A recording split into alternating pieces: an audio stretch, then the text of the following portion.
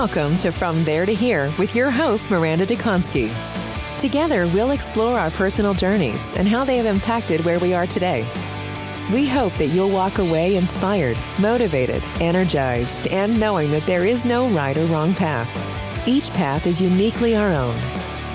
And now your host, Miranda. Good morning, everyone, and welcome to From There to Here.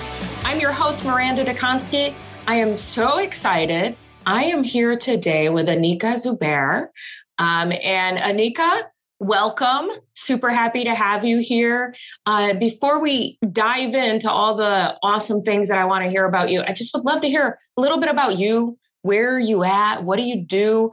I learned before we even pushed record, I learned so much about you. Like you're in London, originally California, and all of that fun stuff. Want to hear it all.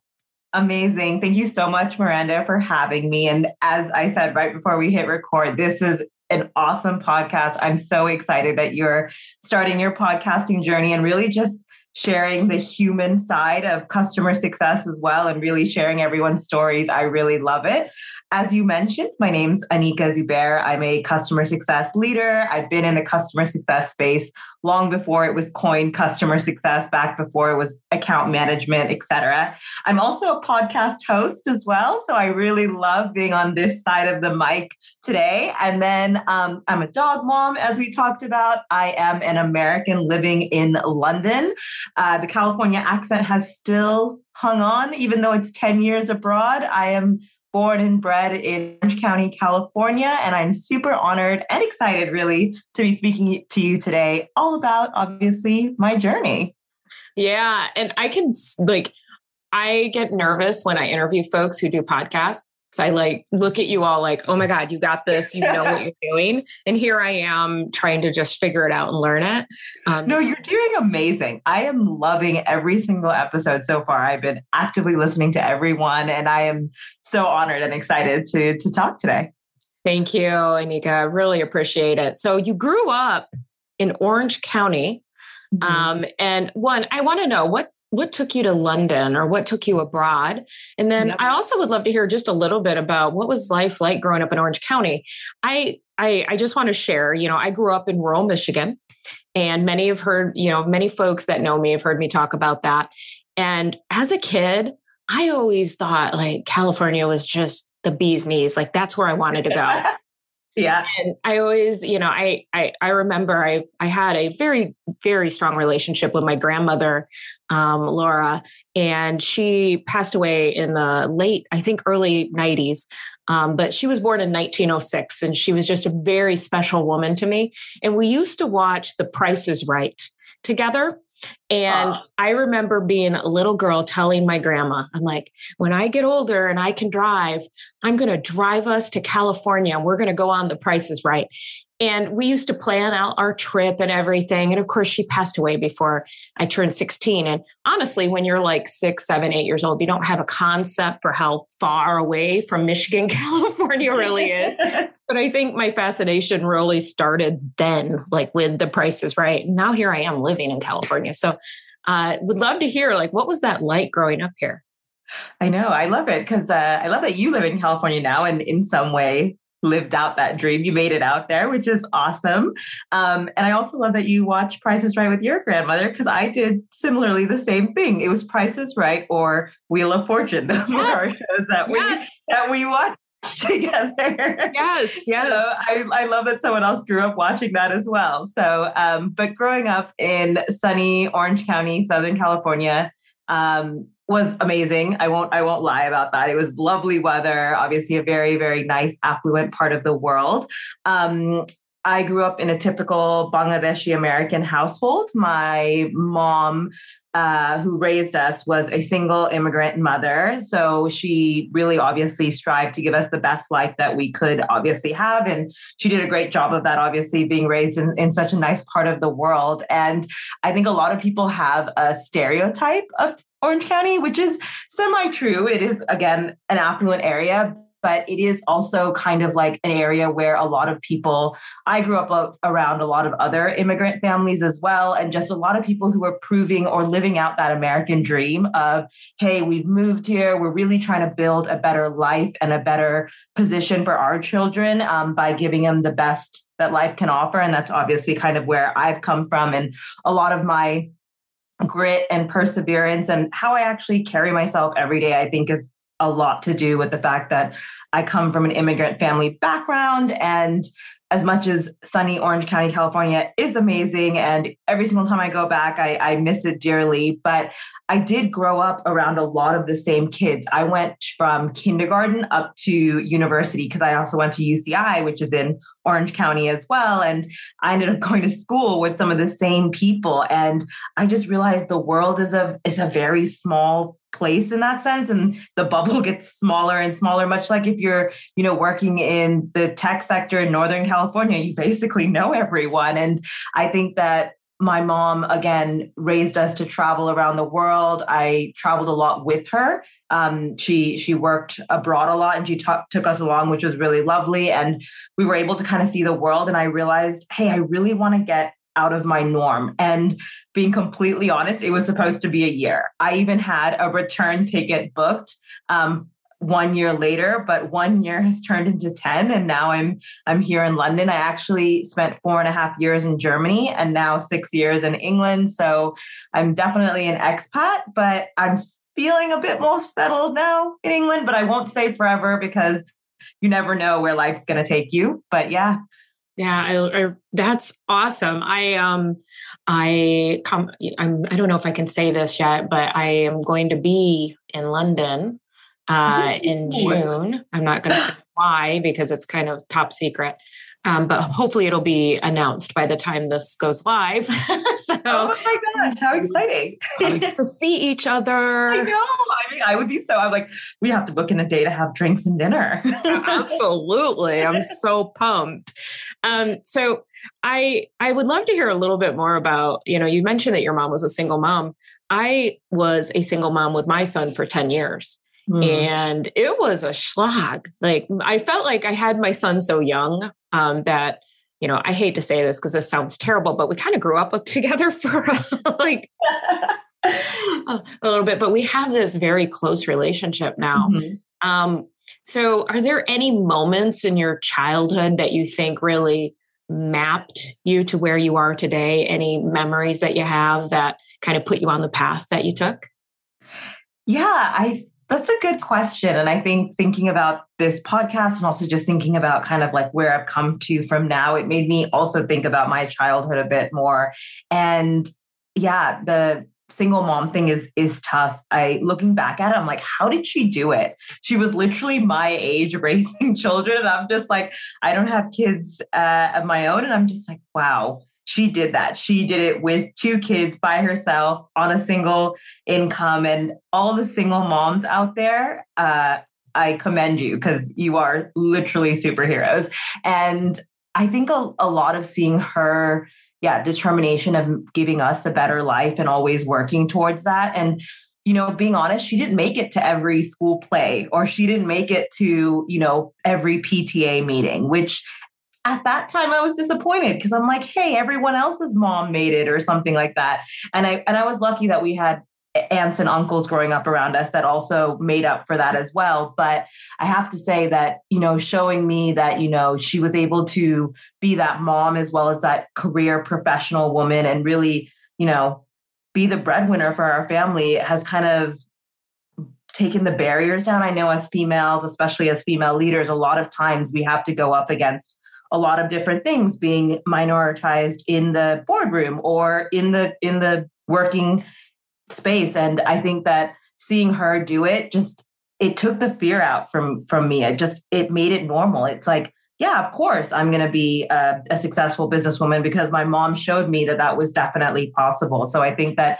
having that kind of, image of my mom working like that really kind of highlighted that, there's never a fear moment for me. It's more of like, that's just how it's going to be. So I think seeing that really helped me. I really love that as a mom that really worked hard to give my son a better life than I had. And it just, that makes my heart really warm. So thank you for doing that. Don't get enough credit for sure. And I think that you never see it, but I think everyone feels it, how important a mom is and how they shape your life. And then also just how much they do. That is, again, an unsaid part of everything. Like my mom would wake up so early in the morning to pack our lunches before she then dropped us off at school, before she then went for her, 8-hour, 9-hour workday. And I'm just like, wow, me meal prepping is a lot of work sometimes. And I'm like, my mom did that for us all the time. And so I guess you learn to appreciate these things later in life, which, moms listening to this, I really appreciate it. So yeah. That's awesome. What did you want to do when you were little?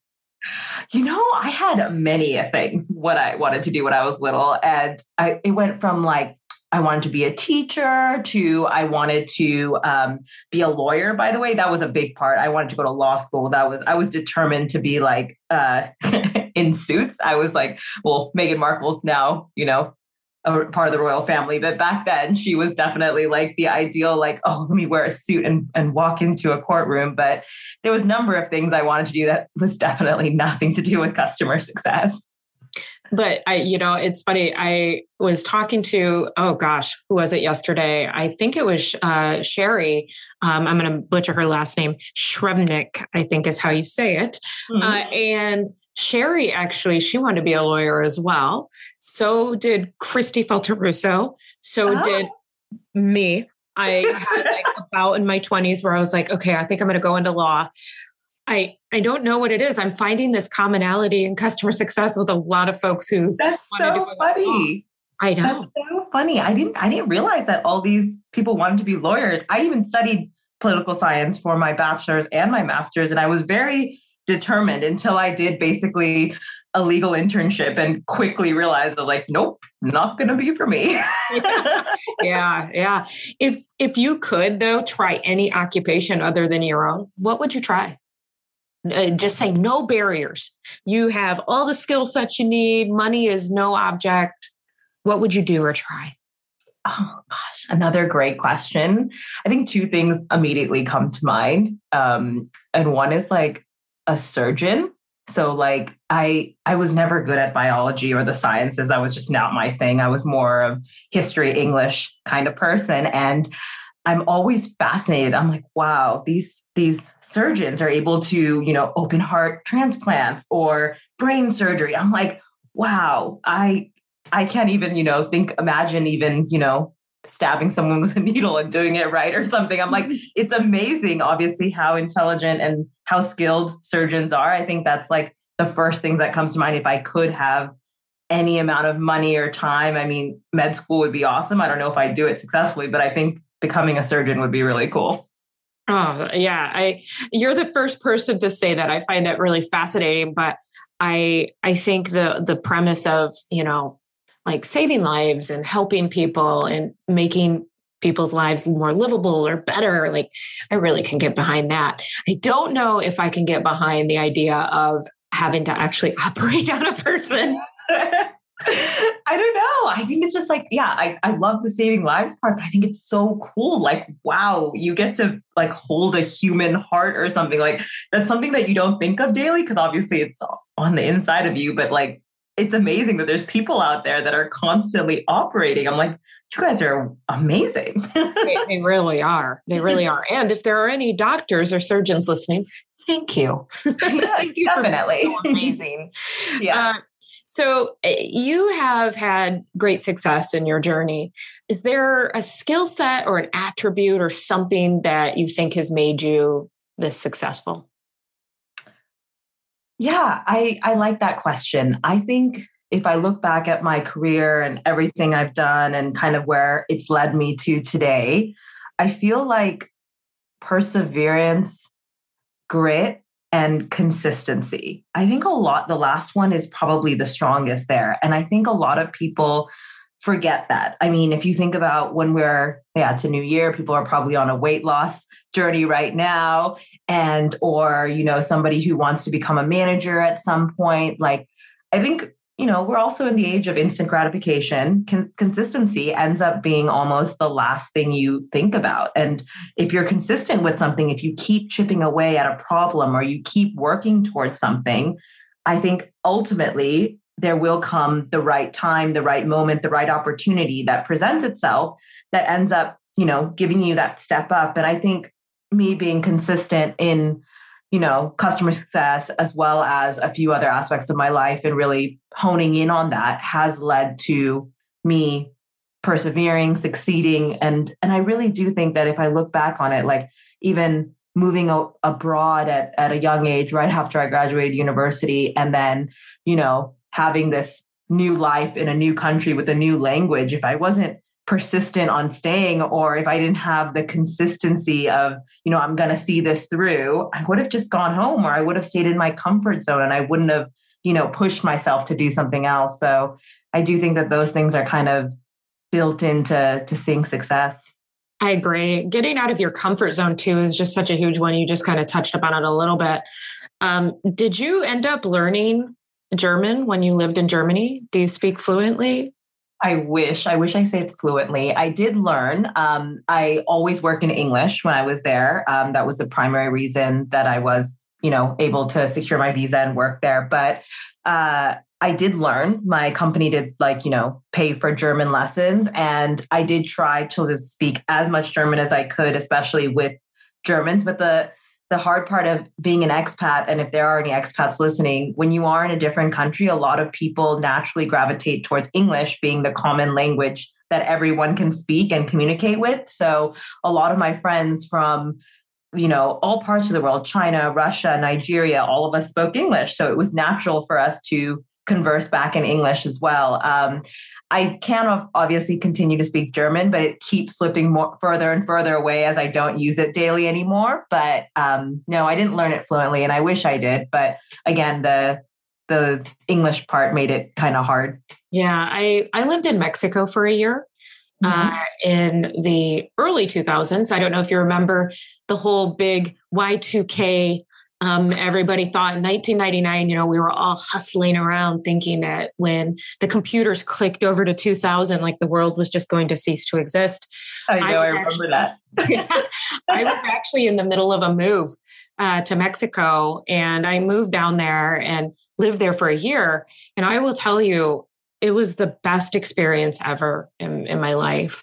I have no regrets ever for doing it because one, I now speak Spanish pretty fluently. I learned another culture. I learned how to navigate in a world where I just didn't understand anything. I didn't understand the street signs. I, thought in miles per hour and everything there was in kilometers. I thought in, degrees Fahrenheit and everything there was in Celsius. Like my whole brain just had to completely shift and learn things that we had been taught from, birth up until our adult lives. Had to relearn that all. Do you remember that journey?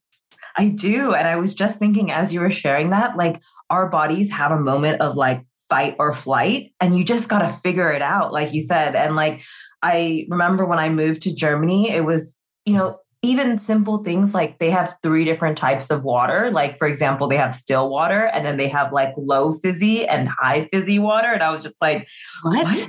Exactly. I'm like, what? You either have like water or fizzy water. Like, why are there levels of fizziness? And even like you said, the kilometers things, I was always, living in miles and in Fahrenheit. And now in Europe, it's always kilometers or it's Celsius as well. And just little things like that. You really have to, again, persevere and really figure things out and just realize how much it shapes and changes you as a human, because you're just built to do things in a certain way. And a lot of my Americanisms have stuck, but even now living in England, sometimes I spell things with a S instead of a Z or with the OU. And I'm so upset at myself when I do it because I'm like, no, this is wrong. This is not the way you spell it. But because I live here and because I see it all the time, and it's just how I'm functioning now, that you kind of change and you adapt just like you did when you were in Mexico. Yeah, absolutely. So let's pretend we're 100 years in the future. Okay. and somebody's looking back and thinking about everything that you've done, what do you want them to think of you for? What do you want your legacy to be? That's such a big question. I know. It just takes a lot because you're like, whoa, I left a mark. How did I leave my mark? And I would love to inspire others to be kind to one another and to always be grateful for everything you have in life at the moment you have it. Because again, I think coming back to how we lead our lives these days, we're always seeing what others are doing, or we're always trying to chase what's the next big thing, or, how can I make myself richer or more successful or happier, or you're always kind of chasing what's next. And I hope that my legacy is to really inspire everyone to be kind, because it does not take any energy to be a kind person, and also to just be grateful for the life you're living right now, because it is exactly perfect at this moment right now. That's what people take away. That is so awesome. I love that. I did gloss over one question that I tend to ask everybody. And, I'm like, I'm going to ask it. Okay. You're thinking back on just maybe your career or personal path. Have you made any big mistakes along the way that gave you great learning lessons? Yeah. So many. I know. Me too. I love that you share this question too. Again, bringing back to the, we're all human, we've all made mistakes, and it's okay. I think if you're working somewhere and it's not okay to make a mistake, you're not working at the right place, because you have to have that freedom and that space to make a mistake, because that's the only way you can learn. But when I saw this question and I was thinking about it, I was like, there was this one time in the early days of being a CSM, and I was told to basically email accounts that were being shut down, or because we had a freemium model and these customers were no longer, actively using it and were no longer pursuing it. So we were just like, let's shut all these accounts down. And I had to send an email to thousands of accounts, and I was going to set it up in an email automation HubSpot at the time. And I didn't check who I was sending the email to, and I triggered the email to go out at local times across the world. And it was supposed to send to the customers that were no longer using our tool, or their accounts are basically dormant.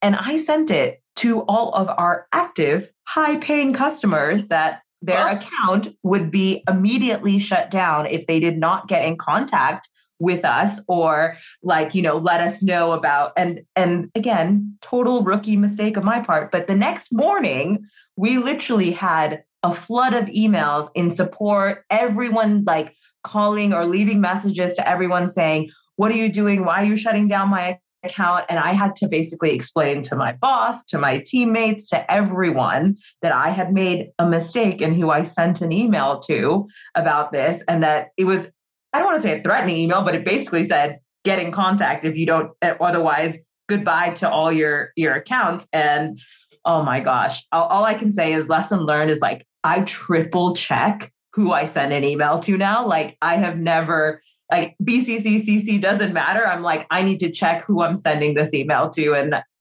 biggest learning is check who you email. That will forever stay with you. You will always remember that moment, that feeling. Yep. But again, I think it's good. I think it's a good mistake. And thank you for sharing that, because we've all done stuff like that. Every one of us have done stuff like that, but we don't talk about it. We don't talk about it publicly. No, and I did it to thousands of people. Literally, I was like, wow, good job, Anika. Great job. But I learned. And from then I am I triple check. I do test emails, everything you name it. I'm I am not going to do that again. And then you probably train everybody that you work with as well. So Your learnings are multiplied infinitely. Exactly. I tell my team so many times, whether we say a customer newsletter, whether it's, anything, a mass emailer, I'm did you test it? Did you email everyone internally? Did you I always am saying you should test everything and then send it to your personal email first, and then we'll finally send it to the customer. Well, thank you for sharing that. We are going to wrap up with one last question. Mm-hmm. Okay. If you could have dinner with any two people, dead or alive, who would they be and why? Another great question. I just love all the questions you're asking your guests, Miranda, but this one is semi-easy for me because they're super inspirational and they're still alive. And my answer would be the Obamas. And I absolutely, mostly Michelle Obama, but obviously Barack being the first African-American president as well. I just think that the way they've kind of shaped and changed the world and also their outlook, they're just so happy, positive people. I mean, obviously they have their, moments as well, and they're not always perfect, but they tend to at least try to be very, very positive people and always trying to be the change that they hope to see in the world. And I think that that's inspirational. And I would love to obviously just pick their brain and have dinner with them. So if they're listening ever, hit me up. I'd love to have dinner. If you're listening, I'm passing out right now. Oh, you are the third guest that has chosen the Obamas. And every guest. There's type here. Lawyers, Obamas. I know. I know. Anika, thank you so much for spending the time with me today and being the first person I spoke with today. First human. Amazing. I know. Nice early way to start the morning. Thank you so much for having me again. Thank you for changing the world with your podcast and really humanizing CS. I love it. And can't wait to listen to more. Wonderful. Thank you, Anika. Thanks for listening today. We hope that you enjoyed this episode of From There to Here. Check back weekly for new episodes. For more conversations about this episode and more, please feel free to follow Miranda on LinkedIn. See you soon.